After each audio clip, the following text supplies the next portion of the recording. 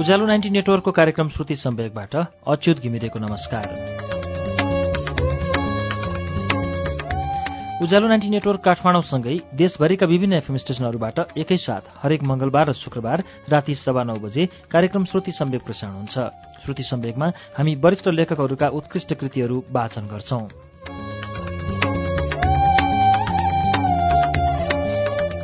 श्रुति सम्वेकको शुक्रबारको श्रृङ्खलामा हामी आज पनि हर्क खडायतको उपन्यास देशले हारेको युद्ध लिएर आएका छौं। यसको 2 श्रृङ्खलासम्म हामीले गएको साता सुन्यौं। आज तेस्रो श्रृङ्खला अब वाचन हुन्छ पृष्ठ 46 बाट।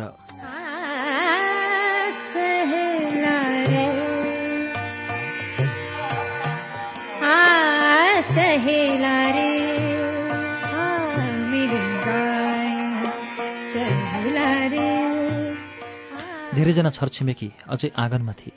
के गर्ने भन्ने जुक्ति कसैसँग थिएन। आमा रुँदै हुनुहुन्थ्यो। लगत्तै बुबा मारेको खबर आयो। झन् चिच्याट फैलियो गाउँमा।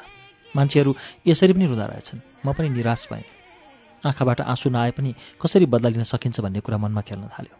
रिस शरीरभरि उम्रिन थाल्यो। रुँदै भए पनि मामाले मलाई सम्झाइरहनु भएको थियो। सबैजना बुबा मारेको ठाउँतिर गयौँ। गाउँबाट 2 घण्टाको दूरी ओखरसैनको खोल्सा नजिकै मारेर हिँडेछन्। पिठी र टाउको गरी 2टा गोली लागेको ठाउँबाट रगत बगिरहेको थियो।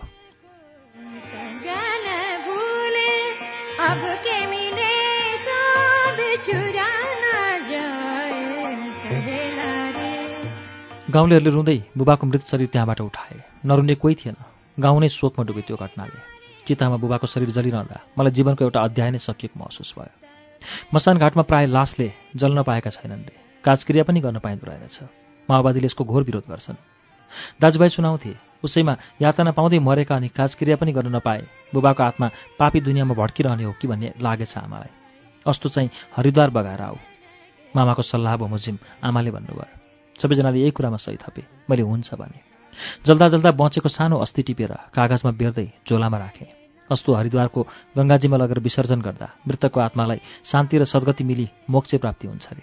मैले पनि बुबाको आत्मालाई शान्ति दिलाउनु पर्ने भयो।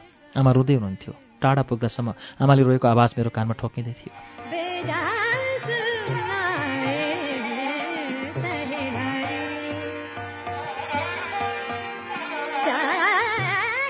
नेपाली भाषाको उद्गम स्थल जुम्लाको सिन्जा प्रान्त, जहाँको भाषा संस्कृतिले आज नेपाली भएर रहेका छन्। आज सम्पूर्ण नेपालीको जन्मान्तरको सम्मको अस्तित्वलाई खोज्दै जाँदा जुम्लाको सिन्जासम्म पुग्नुपर्ने हुन्छ। खस राज्यको बाहुबलबाट सृजित नेपाल आज पश्चिमीकरणमा हराउँदै गए पनि मलाई यही ठाउँ प्यारो लाग्छ। सायद मेरो जन्मभूमि भएर पनि होला मलाई यहाँकै भाषा, कला र संस्कृति आफ्नो लाग्छ।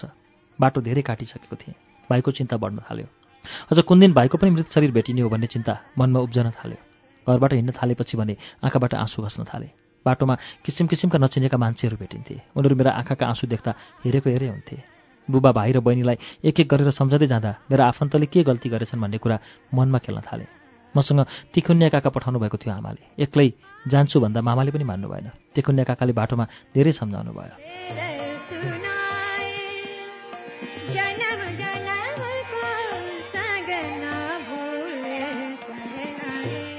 विद्रोही र सरकारी फौजलाई बाटोमै तौलदै गएँ। मलाई ठुलो जिम्मेवारी थपिएको महसुस भयो। मैले भाइको खोजी गर्नु छ र बहिनीको हत्यारा पत्ता लगाउनु छ भने बुबाको अस्तु गङ्गाजीमा पनि त बगाउनु छ। आफ्नो गन्तव्य निर्धारण गर्नुपर्छ। मैले मनमा नै भूमिगत हुने निर्णय गरेँ। मेरी बहिनीका बलात्कारीहरूको चिहान जहाँ भेटाउँछु त्यहीँ बुबाको अस्तु बगाउने प्रण पनि मैले बोकेँ। यात्राको गन्तव्य मैले पहिलाइसकेको थिइनँ। कसैको लहैमा लागेर वा कसैको व्यवहार चित्त बुझेर मैले यो यात्राको थालनी गरेको होइन। मभित्र आफ्नै कथा छ। मेरो गाउँ, समाज र छिमेकीले भोगेको पीडा र बेहोरेको सङ्कट समाधानका निम्ति मैले यो यात्रा तय गरेको हुँ। लिनुदिनु कसैसँग केही छैन। मेरो कसैप्रति पूर्वाग्रह पनि छैन। बदला तिनीहरूसित लिनु छ जसले मलाई यहाँ पुर्याए।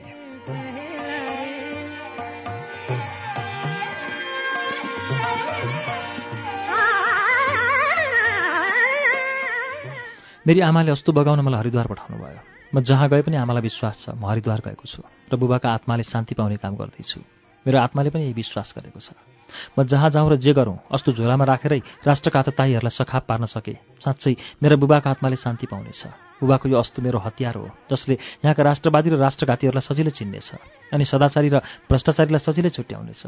नागमागढ पुग्दा भरिया, खच्चर र भेडा बाख्राहरू बाटोमा तमाम भेटेको थिएँ अनि धेरै मान्छेका अनुहार पनि निहालेको थिएँ।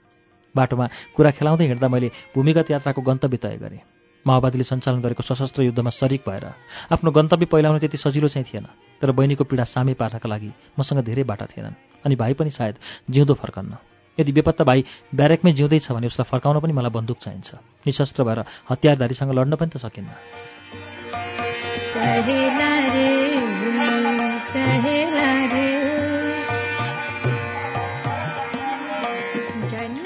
एउटा होटलमा बास बस्यौँ। खाने बेला साउलीले घर कहाँ हो भनी सोध्नुभयो। मैले यतै हो भन्दै टालटुल गर्दा छेउमा बसेका साउले साह्रै निराश भएर भन्नुभयो, बाबु तपाईँहरूको कुरा हामीले बुझ्यौँ, के गर्नु, तपाईँको आफ्नै बाध्यता होला, हाम्रो आफ्नै व्यवस्था छ। कुनै समय यस्ता कुरा नसोधे पनि हुन्थ्यो, तर आजभोलि कुनै ग्राहकलाई होटलमा बसालिसकेपछि उसको नाम ठेगाना जानिराख्नुपर्छ। कतिखेर को आउँछ भन्ने भरोसा हुँदैन। अपरझट कोही आएर सोधिहालेमा हामीले के जवाफ दिने? यस्तो अवस्थामा हामी त मर्छौँ नै, तर सर्वसाधारण मर्ने पनि उत्तिकै सम्भावना हुन्छ। मलाई पनि ठिकै लाग्यो उहाँको कुरा, तर जवाफ चाहिँ केही फर्काउन सकिनँ। के गर्ने, सबैका आफ्नै समस्या छन्। कतिका दुःख सुनिसक्ने अनि कतिका समस्या बुझिसक्ने। सुत्ने कोठामा लाग्यौँ। धेरै बेरसम्म निद्रा लागेन। पल्लो कोठामा साउजीका लोग्ने स्वास्नीले गरेका कुरा सुन्दै बसेँ। साल समय निकै अप्ठ्यारो लागे। अब यसै गरेर जिन्दगी चलाउन सकिन्न, बरु परदेशतिर लागौँ, के नै पो छुट्ने छ र हाम्रो। दुःखै पाए पनि जिन्दगी त बचाउँला, बुढाले बुढीसँग भन्दै थिए। भोलि राँचुल्लीमा त भव्य कार्यक्रम छ रे नि माओवादीको, बुढीले थपिन्। त्यही त आज जत्थाका जत्था माओवादी नागमागढबाट जुबिधातिर जाँदै थिए। बुढाले भने, यी ठाउँमा जीवन बचाउन सकिने कुरामा सबैले आश मारिसकेका रहेछन्। जीवनप्रति उनीहरूले निकै दुःखदायी कुरा गरे। हिलोसम्म उनीहरूका कुरा सुन्दै आमालाई सम्झे अनि बहिनी र भाइको पनि उत्तिकै याद आयो।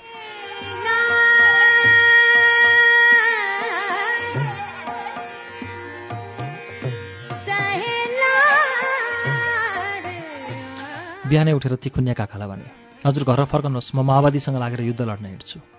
त्यस्तो नगर अमर, पहिले यो काम गरेर फर्कौँ, त्यसपछि जे गरे पनि गरौला तिमी, तिखुन्या काकाले भन्नुभयो। मैले उहाँको कुरा मानिनँ। मेरो ढिपी जति नसकेर उहाँ त्यहीँबाट घर फर्कनु भयो। मैले राँचुलीतिरको बाटो समातेँ।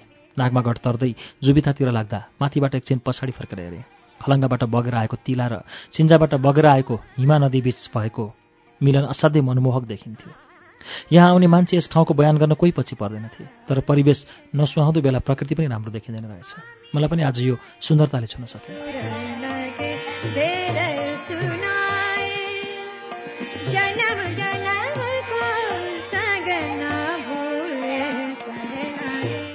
राँचुलीमा मान्छेको जमघट निकै थियो। मैले माओवादीबारे त्यति जानेको पनि थिएन र बुझेको पनि थिएन। त्यो हुलमा मिसिएर चिन्जान र गफगाफ सुरु गरेँ। त्यहाँ दैलेख जाजरकोटसम्मका मान्छेलाई अभियानमा ल्याएका रहेछन्। कालीकोटको त कुनै गाउँ नै खाली छैन रे। यहाँ मान्छे उपस्थित नभएको अनि जुम्ला, मुगु र डोल्पाका पनि भेटिए। बिस्तारै कम्ब्याट ड्रेसमा हतियारधारी व्यक्तिहरू आए। सभापति र अतिथिको आसन ग्रहणपछि स्वागत गीत ल्याएर आए कलाकारहरू।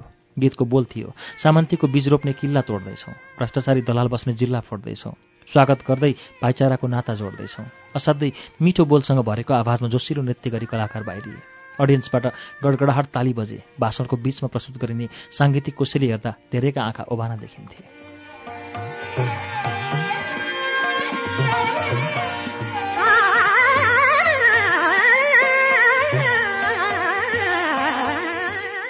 माओवादीमा प्रवेश गर्नेहरूको लाइन थियो स्टेजको बायाँतिर।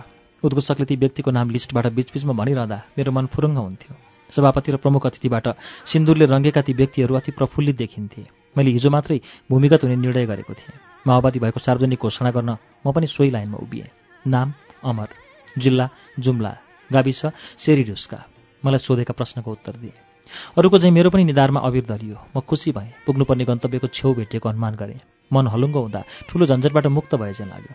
मैले धेरै समय मिलिसियामा रहेर काम गरेँ। गाउँमा छिर्दा हिँड्ने, खाने, बस्ने अनि सेन्ट्री र ड्युटी बस्ने र एक ठाउँमा जम्मा भएर छुट्टिने तरिका पनि मैले सिकेँ। आदेश आउँथ्यो बेला बेला, त्यसको पालना गर्दै अघि बढ्नु पर्थ्यो। ग्रुपमा बसेर काम गर्न मलाई औधी रहर जाग्थ्यो।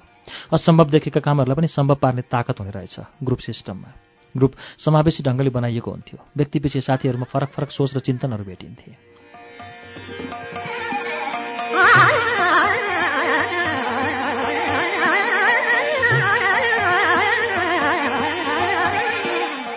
दिनभरि गाउँ बस्तीमा मान्छेहरूसँग घुलमिल हुन्थ्यौँ।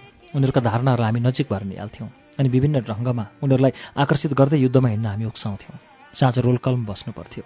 दिनभरिको कार्यको समीक्षा गर्दै भोलिका लागि योजना बनाइन्थ्यो।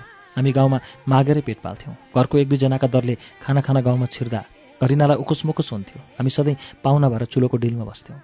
गाउँघरमा सबैको घरभित्र खुसीको आगो जलेको हुँदैन। बेलुकाको छाक टार्न दिनभरि मजदुरी गर्नुपर्ने परिवार पनि भेटिन्थे अनि सिस्नोको साग र मकैको ढिँडो गाउँघरका केही परिवारलाई बाध्यताको खाना हुँदो रहेछ।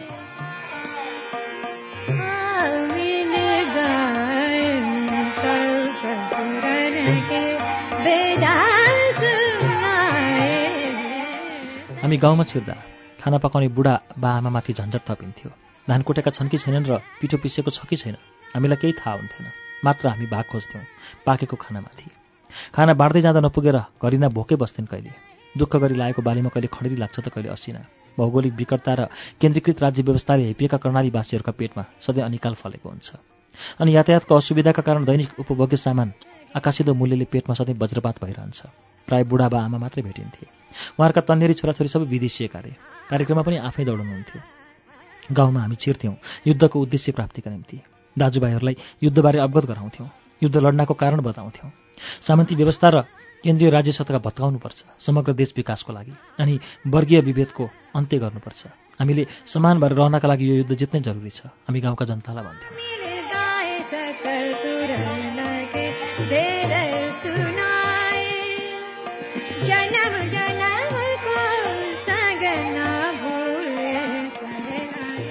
बुढाबा भन्नुहुन्थ्यो हामीलाई, बाबु सबैले दुःख पाए, कतिसम्म यो दुःख सहनुपर्ने हो ठहर ठेगान छैन। बरबरी आँसु चुहाउनुहुन्थ्यो बुढी आमा। तन्नेरी छोरालाई बिना गल्ती मारिदियो रे। कति धेरै मरिसके दाजुभाइहरू। हुन पनि युद्ध लड्न हिँडेका भन्दा बढी सर्वसाधारण मरिरहेका छन् देशभरि। धेरै कुराको अनभिज्ञता मबाट हट्दै गएको थियो। साह्रै होसियार र चलाक भएर हिँड्थेँ। बिस्तारै युद्धका गीत लेख्न सिकेँ अनि जनतालाई उक्साउने भाषण गर्ने भएँ। पटक पटक आमालाई सम्झन्छु। उहाँ मेरो बाटो हेर्दै बस्नुभएको होला। उहाँको आश मैले झोलामै साँचेको छु अनि सृजनालाई पनि उत्तिकै सम्झन्छु। बिचरी मेरो मायामा साह्रै बहकेकी होलिन्। दिनमा एकचोटि अनिवार्य देख्नै पर्थ्यो उनको आँखाले मलाई। काठमाडौँ छोड्दा सृजनासँग राम्ररी बसेर कुरा गर्न नै पाइनँ। पढ्ने बेला लुकी हेर्थिन्। मलाई हेरेर कहिले अघाउँदिनथिन् उनी अनि निहार आकाशको पनि उत्तिकै याद आउँछ। यिनीहरूलाई आउने बेला न त भेट्न सकेँ न त खबर नै गर्न। कति धेरै नोट भरिसके होलान्। केमिस्ट्रीको मैले बनाएको नोट निहासँगै होला। माग्न नपाउँदै मैले काठमाडौँ छोडेँ। उदय पनि साह्रै रिसायो होला। हेर्नलाई ल्याएको उसको नोट नै मैले फिर्ता गर्न सकिनँ। खबरै नगरी हिँड्दा कति दुःख मानेका होलान् साथीहरूले। श्रेष्ठ सरले पढाएको प्रत्येक कुरामा म डिबेट गर्थेँ। बुढालाई असाध्यै नलेज भए पनि बुझाउने गाह्रो पर्थ्यो बोलाएको अस्पष्टताले। मलाई खोज्न उहाँका आँखा कक्षा कोठाको कुना कुना पुग्छन् होला आज।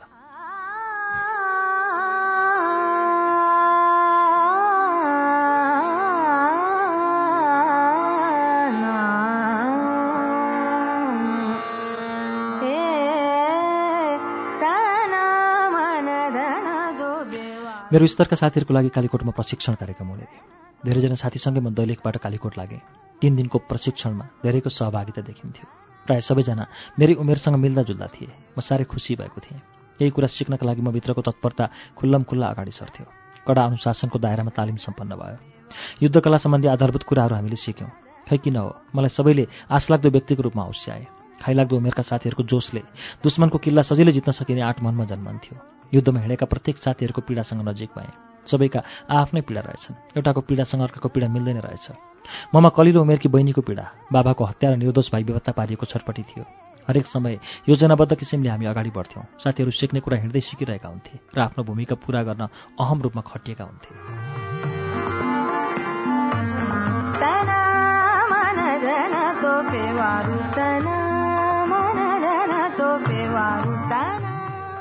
म पनि सिकारु नै थिएँ।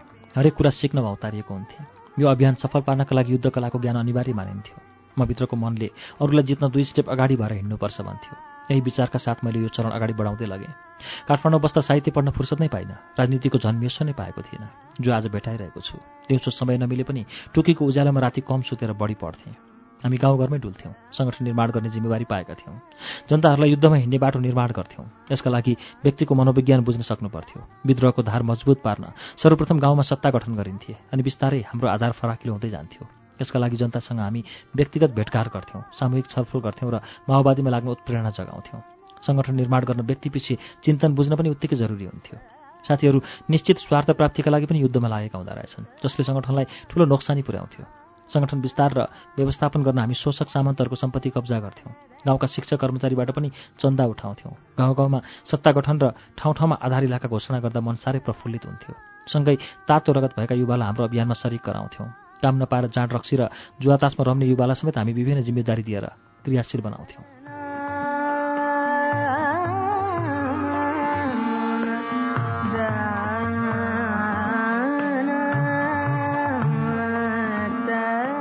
अन्याय, अत्याचार र शोषणका विरुद्ध सञ्चालित युद्ध सफल पार्न कमरेडहरू आफ्नो जीवन समर्पण गर्दै लडेका हुन्थे। कैयौँ कमरेडहरूले ज्यानको बाजी थाप्दै दुश्मनको मोर्चामा हाजिर हुँदा ठूलो ताकत थपिएको महसुस हुन्थ्यो। दुश्मनसँगको भिडन्तमा कैयौँ सर्वसाधारणको ज्यान अनहाकमै जान्थ्यो भने कैयौँ लुला लङ्गडा र अपाङ्ग भएका हुन्थे। साथै सामन्ती सरकारका पहरेदारहरू निर्दोष जनतालाई अनायासै माओवादी भनेर दुःख दिन्थे। सर्वसाधारण जनताको यो प्रश्नले मलाई सधैँ म्युझाइरहन्थ्यो। आखिर अन्तिम चरणमा यो आन्दोलन निश्चित बिन्दुमा पुग्दा देशमा भएको भौतिक नोक्सानी तपाईँहरूले पनि बिहोर्नु पर्ला नि, होइन र? स्वाभाविक हो यो कुरा त, तर के गर्नु, दुश्मनसँग जित्नलाई हामीले हरेक रणनीति अपनाउनु पर्थ्यो। उनीहरूका किल्ला तोड्नु पर्थ्यो। दलालको राजनीति भण्डाफोर गर्ने आवाज बुलन्द गर्न र गाउँ समाजमा रहेका सामाजिक विकृति हटाउन हरेक योजना बनाउँथ्यौँ। युद्धमा व्यक्ति मरेका र घाइते भएका हुन्थे। हामीलाई व्यक्तिका अगाडि भौतिक संरचना अमूल्य जस्तै लाग्थ्यो।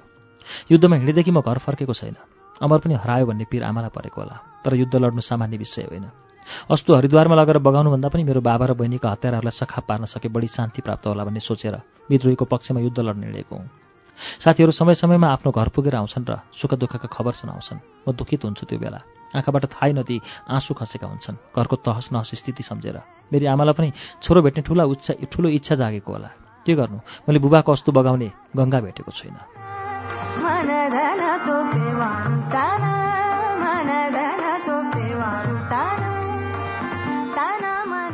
रोल्पाको जङ्गलमा फेरि सैन्य तालिम हुने भयो। मेरो साङ्गठनिक विभागबाट धेरैजना जुझारु कामरेड सहभागी हुने निर्णय भयो। हामी रुकुम्बा कार्यकर्ता भेला गरिरहेका थियौँ। बैरीका आँखा छल्दै गाउँ गाउँमा सङ्गठन विस्तार गर्न हामीसँग त्यतिकै चुनौती थियो र पनि साथीहरू इमान्दारी भएर लागेका हुन्थे। हामी रोल्पातिर लाग्यौँ। जङ्गलको बाटोमा हामीले मकैको सातु र चिउराले छाक गुजारेका थियौँ। निश्चित दिनमा हामी रोल्पाको सिरेली पुग्यौँ। घना जङ्गलभित्र खुला ठाउँमा ट्रेनिङ क्याम्प बनाइएको थियो। वर्ग सङ्घर्षको मुक्ति युद्धमा जुटेका युवा युवतीहरू आफ्ना क्षेत्रबाट आउँदै थिए सैन्य तालिम लिन। साथीहरूमा हौसला र खुसीको सीमा थिएन। उनीहरूको जोस जाँगर देख्दा मुक्ति युद्धले अवतरण गर्ने कुनो भेट्टाए जस्तै लाग्थ्यो। खाद्यान्न ग्रुप, बास ग्रुप र तालिम ग्रुपले आफ्नो जिम्मेवारी पूरा गरेको रिपोर्टिङ गरिरहेका थिए। दुश्मनको आगमनले सैन्य तालिम विफल नहोस् भन्नका लागि निकै होसियारी अपनाइएको थियो। चारैतिर 3 लाइन सेन्ट्री पोस्ट खडा गरिएका थिए। हेलिकप्टरबाट आक्रमण नहोस् भन्नका लागि ठाउँ ठाउँमा फायर ट्रेन्च, रकेट लन्चर र एलएमजी फिट पारिएका थिए। ए ब्लकमा क्यान्टिन, बी ब्लकमा आवास शिविर र सी ब्लकमा ट्रेनिङ स्थल बनाइएको थियो। योजनाबद्ध किसिमले टाइमिङ निर्धारण गरिएको थियो। तालिमलाई 3 चरणमा बाँडेका थिए। पहिलो चरणको सफलतापछि मात्र दोस्रो चरणमा प्रवेश गर्न पाइन्थ्यो। पहिलो चरणमा हिँड्ने, बस्ने, खाने, लुक्ने, रेडी पोजिसनमा बस्ने, फायर हान्ने र लुक्दै लड्ने जस्ता आधारभूत कुराहरूको डिजाइन गरेका थिए। दोस्रो चरणमा 303 राइफल, बारबोर, भरुवा, ग्रेनेड, रिभल्भर, पिस्तोल, एफसी र टिएमजी जस्ता साना हतियारको प्रयोग तरिका र तेस्रो चरणमा GPMG, LMG, SLR, rocket launcher, two inch mortar जस्ता ठूला हतियारको प्रयोग सम्बन्धी तालिमको डिजाइन गरेका थिए। यो तालिमपछि 50 जनालाई छनौट गरी गुप्तचर सम्बन्धी तालिम दिने योजना थियो।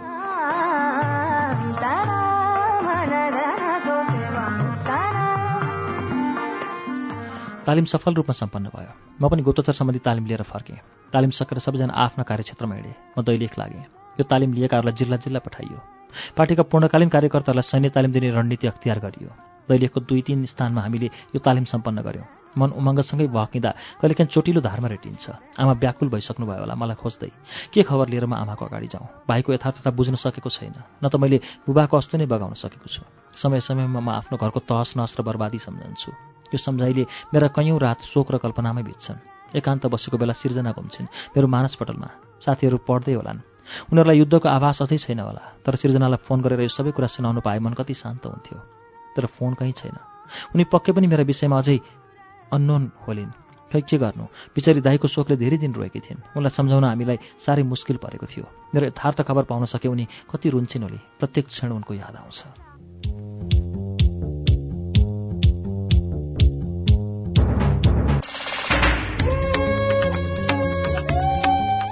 कार्यक्रम श्रुति सम्वेकमा हामीले अहिले सुनिरहेको वाचन हर्क खडायतको उपन्यास देशले हारेको युद्धको वाचन हो। यसको बाँकी अंश केही बेरमा वाचन हुनेछ। उज्यालो सुन्दै गर्नुहोला।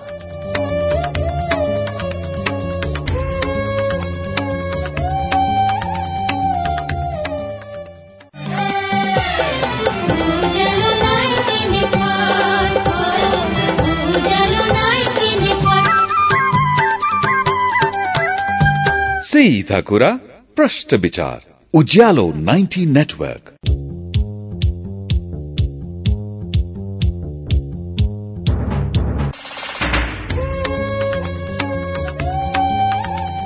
कार्यक्रम श्रुति सम्वेक तपाईँ अहिले उज्यालो 90 नेटवर्क काठमाडौँसँगै इलाम एफएम, रेडियो ताप्लेजुङ, झापाको एफएम मेचिट्युन्स र बिर्ता एफएम, धरानको विजयपुर एफएम, रेडियो तेह्रथुम, भोजपुरको रेडियो चोमलुङमा एफएम, सिन्धुलीको रेडियो सहारा, रेडियो बर्दिवास, खोटाङको हलेसी एफएम, सर्लाहीको रेडियो एकता र ढुकढुकी एफएम, रौतहटको नुन्थर एफएम, रामेछापको रेडियो तीनलाल, खोटाङको हलेसी एफएम, दोलखा जिरीको रेडियो हिमाली, नुवाकोट एफएम, काभ्रे धुलीखेलको रेडियो सेफर्ड, मकवानपुरको हेटौँडा एफएम, चितवनको रेडियो अर्पण, रेडियो त्रिवेणी र रेडियो चितवनमा पनि सुनिरहनु भएको छ। त्यसै गरी फलेवासको रेडियो पर्वत, रुकुमको रेडियो सिस्ने, पाल्पाको श्रीनगर एफएम र रेडियो रामपुर, पोखराको रेडियो तरंग, तनहुँको radio Bhanubhakta, radio Dhorbarahi, radio Bandipur र स्मार्ट एफएम, गोर्खाको गोरखकाली एफएम, बागलुङको रेडियो सार्थी एफएम र गलकोट एफएममा पनि श्रुति सम्वेक सुन्दै हुनुहुन्छ। रेडियो प्युठान, दाङको रेडियो मध्यपश्चिम, बुटवलको तिनाउ एफएम, गुल्मीको रेडियो रेसुङ्गा, कपिलवस्तुको रेडियो बुद्ध आवाज, रेडियो कोवलपुर, सल्यानको रेडियो राप्ती, जाजरकोटको रेडियो हाम्रो पाइला, दैलेखको ध्रुवतारा एफएम, कैलाली टिकापुर र गुलरियाको फुलबारी एफएम, कैलाली एफएम, दाङको रेडियो प्रकृति एफएम, सुर्खेतको रेडियो भेरी र बुलबुले एफएम, हुम्लाको रेडियो कैलाश, जुम्लाको रेडियो कर्णाली र कालीकोटको रेडियो नयाँ कर्णालीबाट पनि अहिले एकैसाथ श्रुति सम्वेक प्रसारण भइरहेको छ। श्रुति सम्वेकमा हामी हर्क खडायतको उपन्यास देशले हारेको युद्ध सुनिरहेका छौं। अब यसको बाँकी अंश वाचन सुनौ।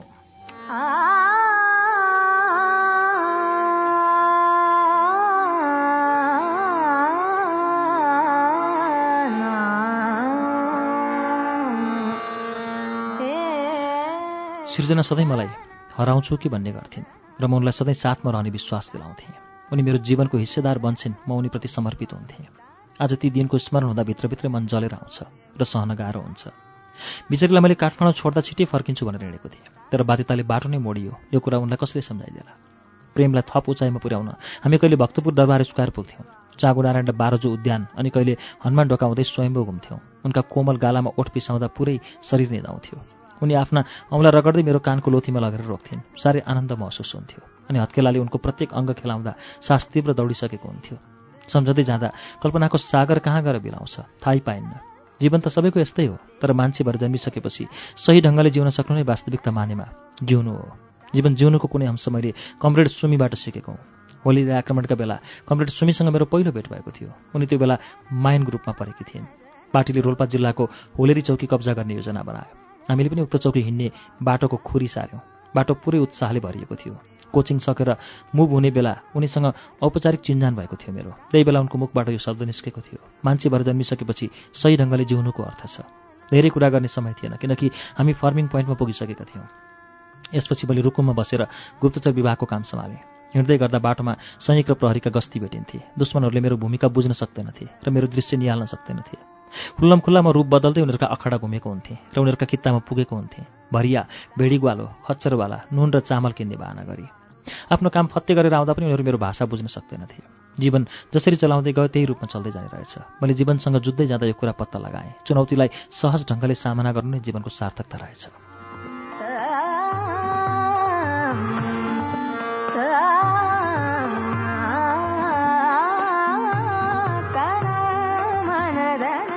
साथीहरू गीत गाउँदै हिँडिरहेका हुन्थे। बैरीहरूका लागि एम्बुस थाप्दै बाटो चियाउँदा कहिले सर्वसाधारण ढलेका हुन्थे। साह्रै मन पोलिन्थ्यो। गाउँघर, वनपाखा, बाटाघाटाहरू सबै हाम्रा लागि रणमैदान थिए। युद्धमा हिँड्नेहरूको जीवन दोसाँधमा बाँचेको हुन्थ्यो। दिनभरि आफ्नो ड्युटीमा खटिन्थे साथीहरू। कहिले जित लिएर आउँथे त कहिले हार। जीवनलाई दाउमा राखेर युद्ध लड्दा जित हार दुवै हाम्रो लागि स्वीकार्य हुन्थे। यी सबैको हिसाब किताब गर्थ्यौँ हामी साँझ रोल कलमा। आजको समीक्षा र भोलिको प्लानिङ गरिन्थ्यो। कमिसारबाट युद्धको औचित्यता सुन्न पाइन्थ्यो अनि कमान्डरले युद्धको लक्ष्य सुनि रणनीतिसँगै जनयुद्धका कथा पनि सुनाउनुहुन्थ्यो। युद्ध सुरुताका होल टाइमरको आफ्नै महत्त्व छ रे। झिम्पेदेखि लिस्नेसम्मका कथा सुनाउनुहुन्थ्यो अनि घरती गाउँ, महत र तक्सेराका कथा उत्तिकै भन्नुहुन्थ्यो। कोटबाडा, माडी, ढाकु र पाण्डुसैनमा सर्वसाधारण मरेको कुरा सुनाउँदै आफै रोइरहनु भएको हुन्थ्यो। त्यसपछि दुनै मङ्गलसैन र होलेरी भिडन्तलाई उदाहरण बनाई हाम्रा सामु राख्नुहुन्थ्यो। हामीमा नयाँ जोस ओर्लन्थ्यो ती कथा सुन्दा। बलिदानी भावनाको रगत उम्लँदै सेलाउँथ्यो। देशको अवस्था सङ्कटपूर्ण बन्दै थियो। जनमुक्ति सेनाले सरकारका सैन्य अखाडाहरू ध्वस्त पार्दै जनयुद्ध सफलतातिर पुर्याइरहेका थिए। दुश्मनहरू प्रत्येक किल्लामा ढल्दै थिए। विजयको अबिर र माला लगाई मोर्चामा लडिरहेका जनमुक्ति सेनाले सुरक्षा फौजद्वारा सञ्चालित अपरेसन सफल तुल्याउँदै थिए। साथै सेनाले सञ्चालन गरेका किलो सेराटु र रोमियो जस्ता दमनकारी अपरेसन पनि असफल साबित भए। सुरक्षाकर्मीलाई आत्मसमर्पणको विकल्प थिएन। मनोबल गिरेका सेना प्रहरीहरू कासनको प्रतीक्षामा हुन्थे र हतियार समातेका हातहरू माथि पार्दै आफूले हारेको सङ्केत दिन्थे। त्यो बेला हामीमा थप हौसला र जाँगर थपिन्थ्यो। युद्धमा भोगेका दुःखहरू हाम्रो भावी संसारका सुनौला दिन थिए। चुनौतीको सामना गर्दै हामी यात्राका अवरोधहरू पार गर्थ्यौँ। बलिदानी सहितका आफन्तहरूको मन बुझाउन र खुसी फर्काउन हामीलाई ठूलो चुनौती आइलाग्थ्यो। अनि घाइतेहरूको उपचारका लागि झन् हामीले ठूलो कष्ट बेहोर्नु पर्थ्यो, किनकि पिछडिएका गाउँ बस्ती र जङ्गलमा हाम्रो बास हुन्थ्यो।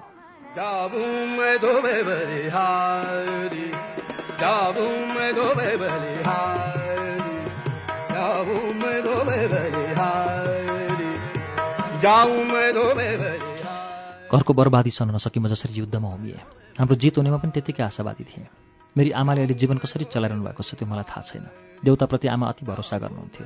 मलाई फर्काउन उहाँ घरमा कुलदेउतासँग अनेक पुकारा गरिरहनु भएको होला। आमाका आँसुले दुश्मनहरू पक्कै काँपिरहेका छन्। दुराचारीहरूलाई म छोड्ने छैन। तिनीहरू बसेको किल्ला अवश्य ढाल्नेछु, तर आमाले दिएको जिम्मेवारी मैले निभाउन सकेको छैन। बुबाको आत्मा पापी दुनियाँमा भड्किरहेको होला। कर्णाली अञ्चल सदरमुकाम जुम्ला हान्ने पार्टीले निर्णय गर्यो। त्यहाँको भौगोलिक यथार्थता बुझ्न म्यापिङ ग्रुप खटाइयो र अन्य कुराको अध्ययनका लागि गुप्तचरहरू हिँडे। रूप र भेष बदल्दै साथीहरूले यथार्थ रिपोर्ट ल्याएर आए। दुश्मनहरूले आफ्नो किल्ला सुरक्षित पार्न चारैतिर बङ्कर तथा सेन्ट्री पोस्ट बनाएका रे। विद्युत चालित क्वाइलिङ बक्स र काँडेतार पनि लगाएका रहेछन्। अग्लो ठाउँमा 2 इन्च मोटार, एलएमजी र एसएलआर पोस्ट अनि बङ्करभित्रै रकेट लन्चर, फ्ल्याक्स ग्रेनेड र माइनहरू जडान गरेको कुरा थाहा भयो। हाई कमान्डर रोल्पामा हुनुहुन्थ्यो। सबैजनालाई रुकुममा भेला पारेर प्रशिक्षण दिइयो। विभिन्न ग्रुप विभाजनपछि सबैजना जुम्ला लाग्यो।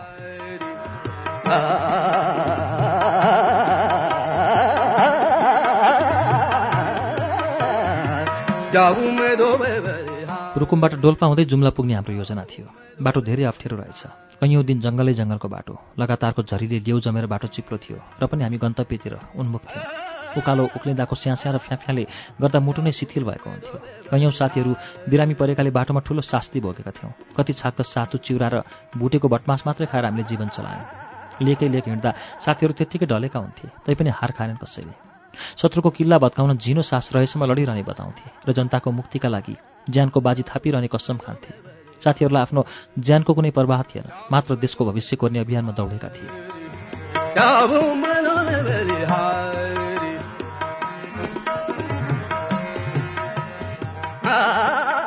यो अभियानमा महिलाको पनि उत्तिकै सहभागिता रहेको थियो। नारीलाई कमजोर देख्ने हाम्रो समुदायलाई यिनले ठूलो झापड हानेका छन्। दिनभरिको पानीले जमिन सबै ओसिलो हुन्थ्यो। राति बस्नलाई ओबानो ओत खोज्दै हिँड्थ्यौँ। जङ्गलमा कहिलेकाहीँ ठूला ओडार र भैँसीका गोठ भेटिन्थे। सानो ठाउँमा धेरैले टाँसिएर सुत्नु पर्थ्यो। मसिनो झरीमा चिसिएका हतियारलाई पटक पटक आगोमा सेक्नु पर्थ्यो, तर अगाडिका साथीहरू सङ्केत दिँदै हिँडेका हुन्थे। निश्चित स्थानमा पुग्ने दिनको यकिन गरिएको थियो। अप्ठ्यारो बाटोका कारण कैयौँ साथी लडेर घाइते भएका थिए।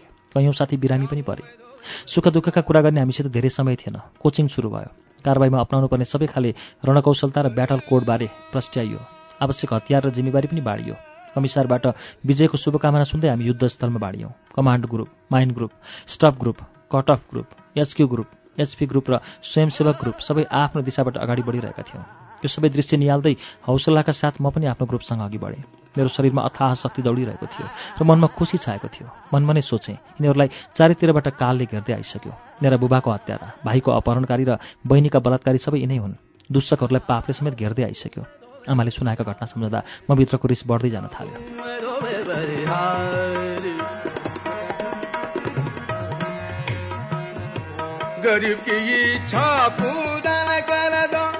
म दुश्मनको किल्ला सानो देखिरहेको थिएँ। साथीहरू बिरालोको चालमा दुश्मनको किल्ला पछ्याउँदै थिए। चारैतिरबाट सबैले आफ्नो स्ट्यान्ड लिइसकेको खबर आइरहेको थियो। निर्धारित समयमा मुक्ति सेनाले फायर खोले। भिडन्त सुरु भयो। दुश्मनहरूले अन्धाधुन्दा फायरिङ गर्न थाले। साथीहरू आफ्नो पोजिसन लिँदै त्यसको डिफेन्स गर्दै थिए। जताततै होहल्ला, कोलाहल र रुवाबासी थियो। दुश्मनको किल्ला भत्काउँदै थियो र साथीहरू ढल्दै थिए। हामीले चारैतिरबाट घेरा कस्दै लग्यौँ। उनीहरूका टर्नेल, घर, सेन्ट्री पोस्ट ध्वस्त भइसकेका थिए। अझै पनि बङ्करभित्रबाट लडिरहेका थिए। हामीहरू कासन गरिरहेका थियौँ, तर उनीहरू आत्मसमर्पणको पक्षमा थिएनन्। केही घण्टापछि उनीहरूको नाइट भिजन हेलिकप्टर आयो र आकाशबाट हाम्रो पोजिसन खोज्दै बमबारी र फायरिङ गर्न थाल्यो। त्यसपछि उनीहरूले आक्रमण झन् तीव्र पारे। उनीहरूको हौसला बढ्यो। हाम्रा साथीहरूले नडराइकन प्रत्याक्रमण गरिरहे। भवनहरूमा दन्दनी आगो बलिरहेको थियो। दुश्मनका लासहरू जताततै छरिएका थिए। धेरैजना रुँदै थिए, कोही चिच्चाइरहेका थिए। ढलेका जति सबैका शरीरबाट रगत बगिरहेको थियो। झोलाबाट बुबाको अस्तु निकालेर केही समय बुबालाई सम्झेँ। दुश्मनका रगतको बेल बग्दै थियो रणमैदानमा। त्यही रगतमा बगाएँ बुबाको अस्तु। दुश्मनहरू हताहत गर्दै लडिरहेका थिए। हामीले बङ्कर र घर कब्जा गरिसकेका थियौँ। त्यसै बेला म ढलेँ। मेरो खुट्टामा गोली लागेर जोस हरायो। म त्यहीँ पल्टिएँ।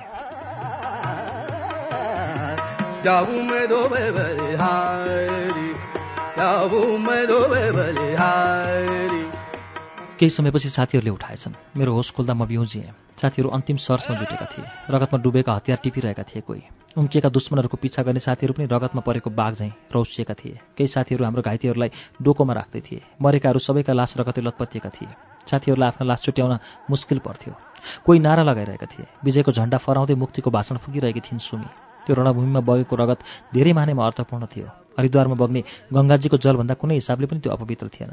मेरा लागि बुबाको अस्तु बगाउने गङ्गा त्यही रगतको खोलो थियो। धेरै साथीले शहादत प्राप्त गरे। थुप्रै घाइते भयौँ र पनि मैले एउटा लक्ष्य पुरा गरेँ। मैले बोकेको भारी एक ठाउँमा बिसाउँदा आज म हलुङ्गो भएको छु। मेरी बहिनी लुटिँदा पाएको पीडा र आमाले बगाएका बलिन्द्र धारा आँसुको मूल्य केही मात्रामा भए पनि आज चुक्ता भएको छ। भाइको खोजी गर्ने दायित्व बाँकी छ म माथि। अब खुट्टाको उपचार गर्न लखनऊ र पिलिभितसम्म पुगेँ, तर सम्भव भएन, आर्थिक लगायत विविध कारणले। कमरेड सुमी मेरो जीवनको सहारा बनिरहेकी छिन्। टुस्सीको जङ्गलमा बिरामी परेको रात उनले ठुलो सहयोग गरेकी थिइन्। आज पनि मसँगै छिन् उनी।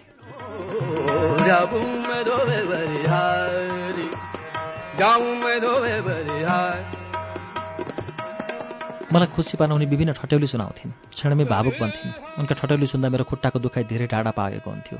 उनीभित्र सधैँ बलिदानी भाव सलबलाइरहेको हुन्थ्यो। उनी बखत देशप्रेमका कुरा गर्थिन् भने कतिखेर देशले भोगेको पीडा र सङ्कटका कुरा गर्दै भाव विवल बन्थिन्। यस युद्धमा उनको दाइको दोहोरो भिडन्तमा परि ज्यान गएको रहेछ। आमा पनि बाल्यकालमै उनलाई छोडेर स्वर्ग जानुभएछ। उनलाई अर्काको भारी बोक्दै पालेका रहेछन् बुबाले। बुबाले जिन्दगीभर दुःख पाउनुभयो। सुखको जिन्दगी कहिले जिउन पाउनु भएन उनी मलाई भन्थिन्। यसैमा उनी वर्ग सङ्घर्षका कुरा जोड्थिन्। आफ्नो बुबालाई शोषकहरूले दिनभरि काम गराएर पनि पेटभरि खान कहिले दिएनन् रे। बुबाको मजदुरीबाट छाक टार्न धौधौ भएपछि आफूले स्कुल छोडेको कथा उनी सुनाउँथिन्। जीवन भोगाईमा दुखीहरूले पीडा मात्र सँगालेका हुन्छन्। सबैको जिन्दगीका कथा फरक भए पनि पीडा भने उस्तै हुँदा रहेछन्। सुमीभित्रको पीडा र मभित्रको पीडामा मैले कुनै अन्तर देखिनँ। चारैतिर मखमली र सयपत्री फुलेका थिए। दसैँ गएर तिहार नजिकेको थियो, तर कसैका दाजुभाइ घर फर्केका थिएनन्। बहिनीहरू दाइको बाटो हेर्दै दिन काटिरहेका थिए। सबैको मुखबाट शान्तिको स्वर गुन्जदै थियो। देशमा शान्ति नआएसम्म कसैका दाजुभाइ घर फिर्ने छैनन्। खालि तिहार कति गए कति, शान्ति नआएसम्म तिहार आउनुको कुनै औचित्य छैन, बहिनी भन्थिन्।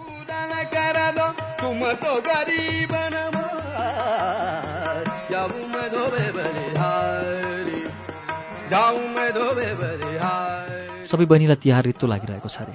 भाइटिकाका लागि बहिनीले तयार पारेका अक्षता र माला सबै बासिरहने भए। दिदीबहिनी र दाजुभाइलाई यो द्वन्द्वले धेरै टाढा बनाइदिएको छ। रोल्पाको लिस्नेमा दुश्मनसँग पौँठेजोरी गरिरहेका दाइकी बहिनी सिरीको गाउँमा कोदो काटिरहेका छन्। कसैका दाजुभाइ रामारोसनमा परेड खेलिरहेका छन् भने कसैका बहिनी सेरीको जङ्गलमा घाँस काटिरहेका छन्। दिल्लीका गल्लीमा चौकीदारी गरिरहेका दाइकी बहिनी किम्नीको गाउँमा बन्दुक बोकेर हिँडिरहेकी छिन्। अनि कसरी भाइ बहिनीको भेट हुन सक्छ? चाहे बन्दुक बिसाउन होस् या परदेशी घर फर्कन, देशमा शान्ति आउनै पर्छ। शान्ति नआएसम्म भाइ बहिनीको भेटघाट हुने कुनै सम्भावना छैन। दसैँ नजिकै गर्दा हामी सुमीको गाउँ पुग्यौँ। त्यो दिन बेलुका अँध्यारो भइसकेको थियो। चारैतिर कुकुर भुक्न थाले। सुमीले आफ्नो घरको मूल ढोका उघार्दै एउटा कोठामा पाल ओछ्याइन्। साथीहरू धेरैजना थियौँ। प्रत्येक घरमा एकजनाका दरले खाना गाउँ छिरे। मलाई पेटको भोकभन्दा पनि खुट्टाको दुखाइ असह्य थियो। आफ्नो झोलाको सिरानी बनाउँदै एक सरो पालमा म फल्टिएँ। शून्य घरमा दिन काट्न आमालाई साह्रै मुस्किल भएको होला। मनमा नै आमाको सम्झना आयो। बाहिर साथीहरू दोहोरी खेल्न थालेछन्। त्यति बेला गाउँघरमा ज्यादै रमाइलो वातावरण थियो। सायद दसैँ आउँदै गरेको भएर होला। जताततै सांस्कृतिक कार्यक्रम भइरहेका देखिन्थे गाउँघरमा। सुमी मेरा छेउमा आएर बसिन्। भित्ताको घोडकिलोमा झुन्ड्याइएको कम्बल देखाउँदै उनले भनिन्, मेरो बाल्यकालमा ओढ्ने कम्बल त्यही हो। छानिएर ठाउँ ठाउँमा पाल परेका थिए। सजिलै अनुमान गर्न सकिन्थ्यो सुमीको गरिबी। पुस र माका ती चिसा रातहरूमा यो कम्बल ओढ्नु र नओढ्नुको कुनै अर्थ हुँदैन थियो होला। मैले यो कम्बल देखेर बाल्यकालमा उनले भोगेको दुःखलाई आत्मसात गरेँ। उनको र मेरो बाल्यकालमा यही अन्तर रहेछ।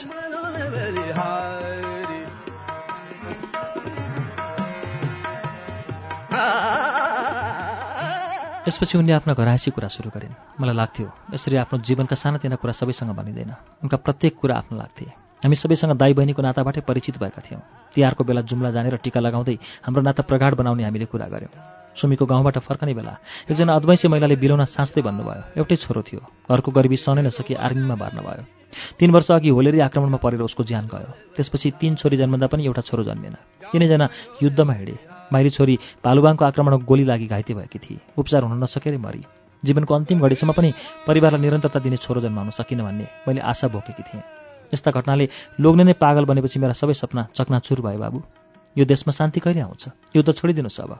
यसबाट कसैलाई फाइदा छैन। यो काटमारको लडाइँबाट म जस्तै कैयौँ दाजुभाइका घर बर्बाद भइसके। आँखाबाट आउन थालेका आँसु आँखाभित्रै लुकाएँ। उनलाई जवाफ फर्काउने भरपर्दो उत्तर मसँग केही पनि थिएन। न त सम्झाउनलाई नै कुनै शब्द थियो मसँग। अब युद्ध रोक्छौँ आमासम्म चाहिँ मैले भने।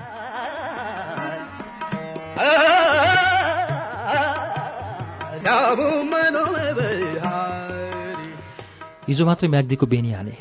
घाइते खुट्टाले नजिकै गएर लड्न नसके पनि घटनास्थलबाट 5 कोस टाढा बसेर साथीहरूका व्यक्तिगत सरसामान हेर्ने जिम्मेवारी पाएको थिएँ। साथीहरू हौसलाका साथ किल्ला तोडी फर्के। उनीहरूमा खुसीको सीमा थिएन। सरकारको सुरक्षा सम्बन्ध तहस-नहस भइसकेको थियो। स्थानीय निकाय समेत सदरमुकाम फर्किसकेका थिए।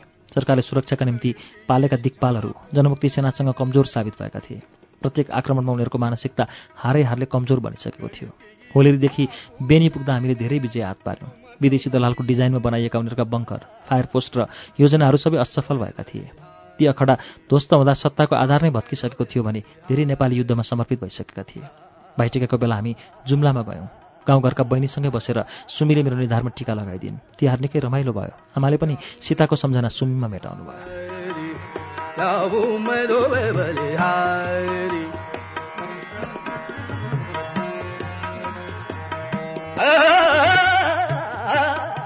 सुमी र म आजभोलि एउटै क्षेत्रमा बसेर काम गरिरहेका छौँ।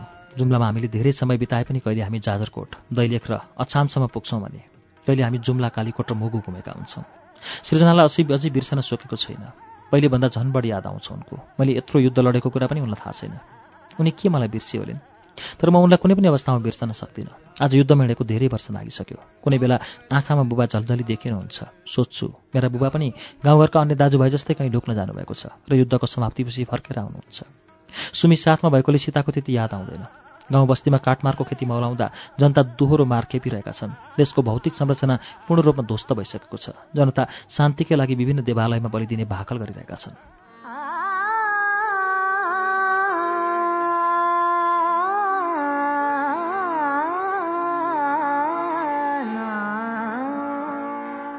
मुक्तिसेना अन्तिम युद्धमा जुटेका छन्। बाँकी रहेका सबै मोर्चा ध्वस्त गर्ने प्रण गर्दै।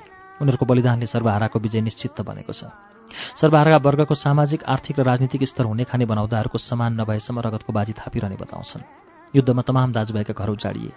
सुमीको जस्तै कैयौँका घरमा ताल्चा लगाइएका छन्। असङ्ख्य व्यक्तिका घरमा घाँस उम्रेको र लेउ जमेको देखिन्छ। जता गए पनि पीडित व्यक्तिहरूसँग मात्र भेट हुन्छ। तिनीहरूको रोदन र आहा देख्दा अनायासै मेरो आँखा रसाइरहेका हुन्छन् र मन दुखिरहेको हुन्छ। सबैको एउटै चाहना र आग्रह भनेको केवल शान्ति हो। यो द्वन्द्वमा धेरै दाजुभाइले ज्यान गुमाइसके अनि लुला, लङ्गडा र अपाङ्ग पनि उत्तिकै देखिन्छन्। ज्यान गुमाएका आफन्तजनको मन बुझाउन हामीलाई कैयौँ बस्तीहरूमा हम्मी पर्छ। हिँड्दै जाँदा बाटोमा भेटिने घाइतेहरूका पाकेका घाउले मन भारी बनाउँछ। ती घाउबाट बगेको पिप र रगत देख्दा सबैले गल्ती गरेको अनुभव हुन्छ।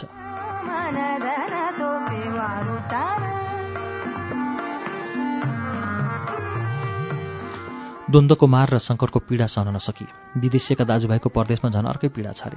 यी सबै पीडितको एउटै कामना केवल शान्ति हो। शान्ति नआएसम्म परदेशी दाजुभाइ घर फर्केर मूल ढोकाको ताल्चा खोल्ने छैनन्। घाइतेहरूले अस्पतालमा गई शरीरमा जाम भएको गोलीको उपचार गर्न सक्ने छैनन्। टुक्राहरूको भाग्य फर्कने छैन। विधवाहरूको सिउँदो रङ्गिने छैन। अनि कोखरितिएकी आमाको पनि आश पलाउने छैन।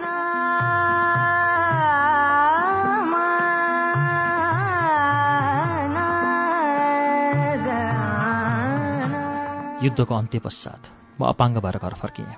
साथमा सुमी थिइन्। उनी मेरो घरकी सदस्य नै भइसकेकी थिइन्। गाउँघरका छरछिमेक बाहेक उनको घरमा कोही थिएन। जनतामा खुसीको बाढी उर्लिरहेको थियो। प्रत्येक गाउँ बस्ती र सहर बजारमा शान्तिका किरण छाएका थिए। नयाँ इच्छा जागेका थिए जनतामा। युद्धको त्रास साम्य भएको थियो। साथै समग्र रूपमा विकासका ढोका खुलेका थिए। अनि द्वन्द्वको पीडामा थाकेका जनता देश बनाउने अभियानमा जुटेका थिए। टुरा बालबच्चा, विधवा चेली, घाइते दाजुभाइ, ज्यान गुमाएका शहीद लगायत सबैको सपना पूरा हुने देखिएको थियो। बाटोभरि कल्पनामै डुबी हिँडे। युद्धको अन्त्य हुँदा आमा खुसी हुनुभएको होला। बेपत्ता छोरो पनि अब फर्कन्छ भनेर बाटो कुरी बस्नुभएको होला। युद्धभरि माइलाको कुनै खबर आएन भनेर तनावमै उहाँले दिन व्यतीत गर्नुभयो। बाटोमा भेटिएका सबै दाजुभाइ खुसी थिए शान्तिको आगमनबाट।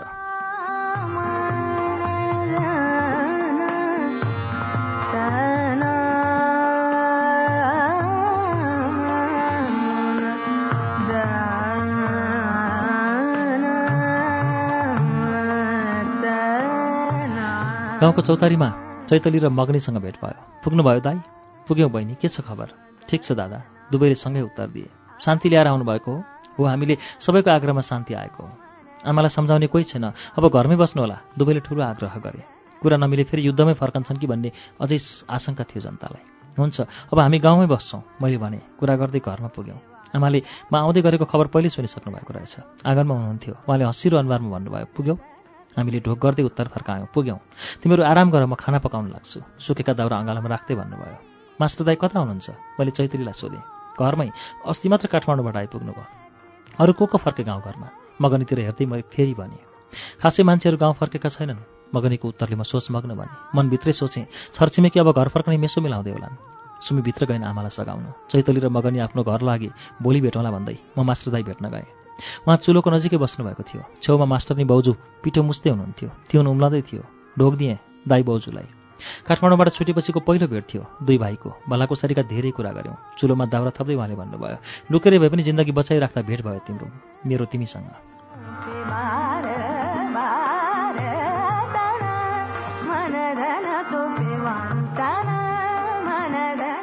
हाम्रा एक आपसमा पारिवारिक कुराकानी भए। एकअर्काका सुख दुःखका कथा सुन्यौँ। लामा समयपछिको हाम्रो मिलन धेरैचोटि आँसुमा बदलेको थियो। आमा बोलाउन आउनुभयो। खाना पाकिसकेछ। धेरै पछिको खुसी हामीले खानासँगै सँगाल्यौँ।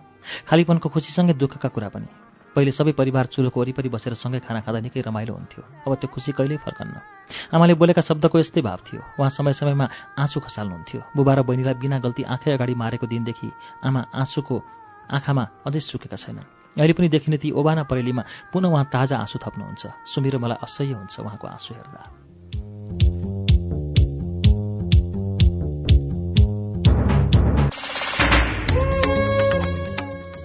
श्रुति सम्वेकमा अहिले हामीले सुनेको वाचन हर्क खडायतको उपन्यास देशले हारेको युद्धको वाचन हो। यो वाचनसँगै अब आजलाई कार्यक्रम श्रुति सम्वेकबाट बिदा लिँदैछौँ। अर्को साता देशले हारेको युद्धको चौथो श्रृङ्खला लिएर आउनेछौँ। त्यसअघि शुक्रबारको श्रृङ्खलामा अर्को कुनै गद्य वाचन हुनेछ। आजका लागि प्राविधिक साथी उदय घिमिरे र म अच्युत घिमिरे बिदा चाहन्छौँ। शुभरात्रि।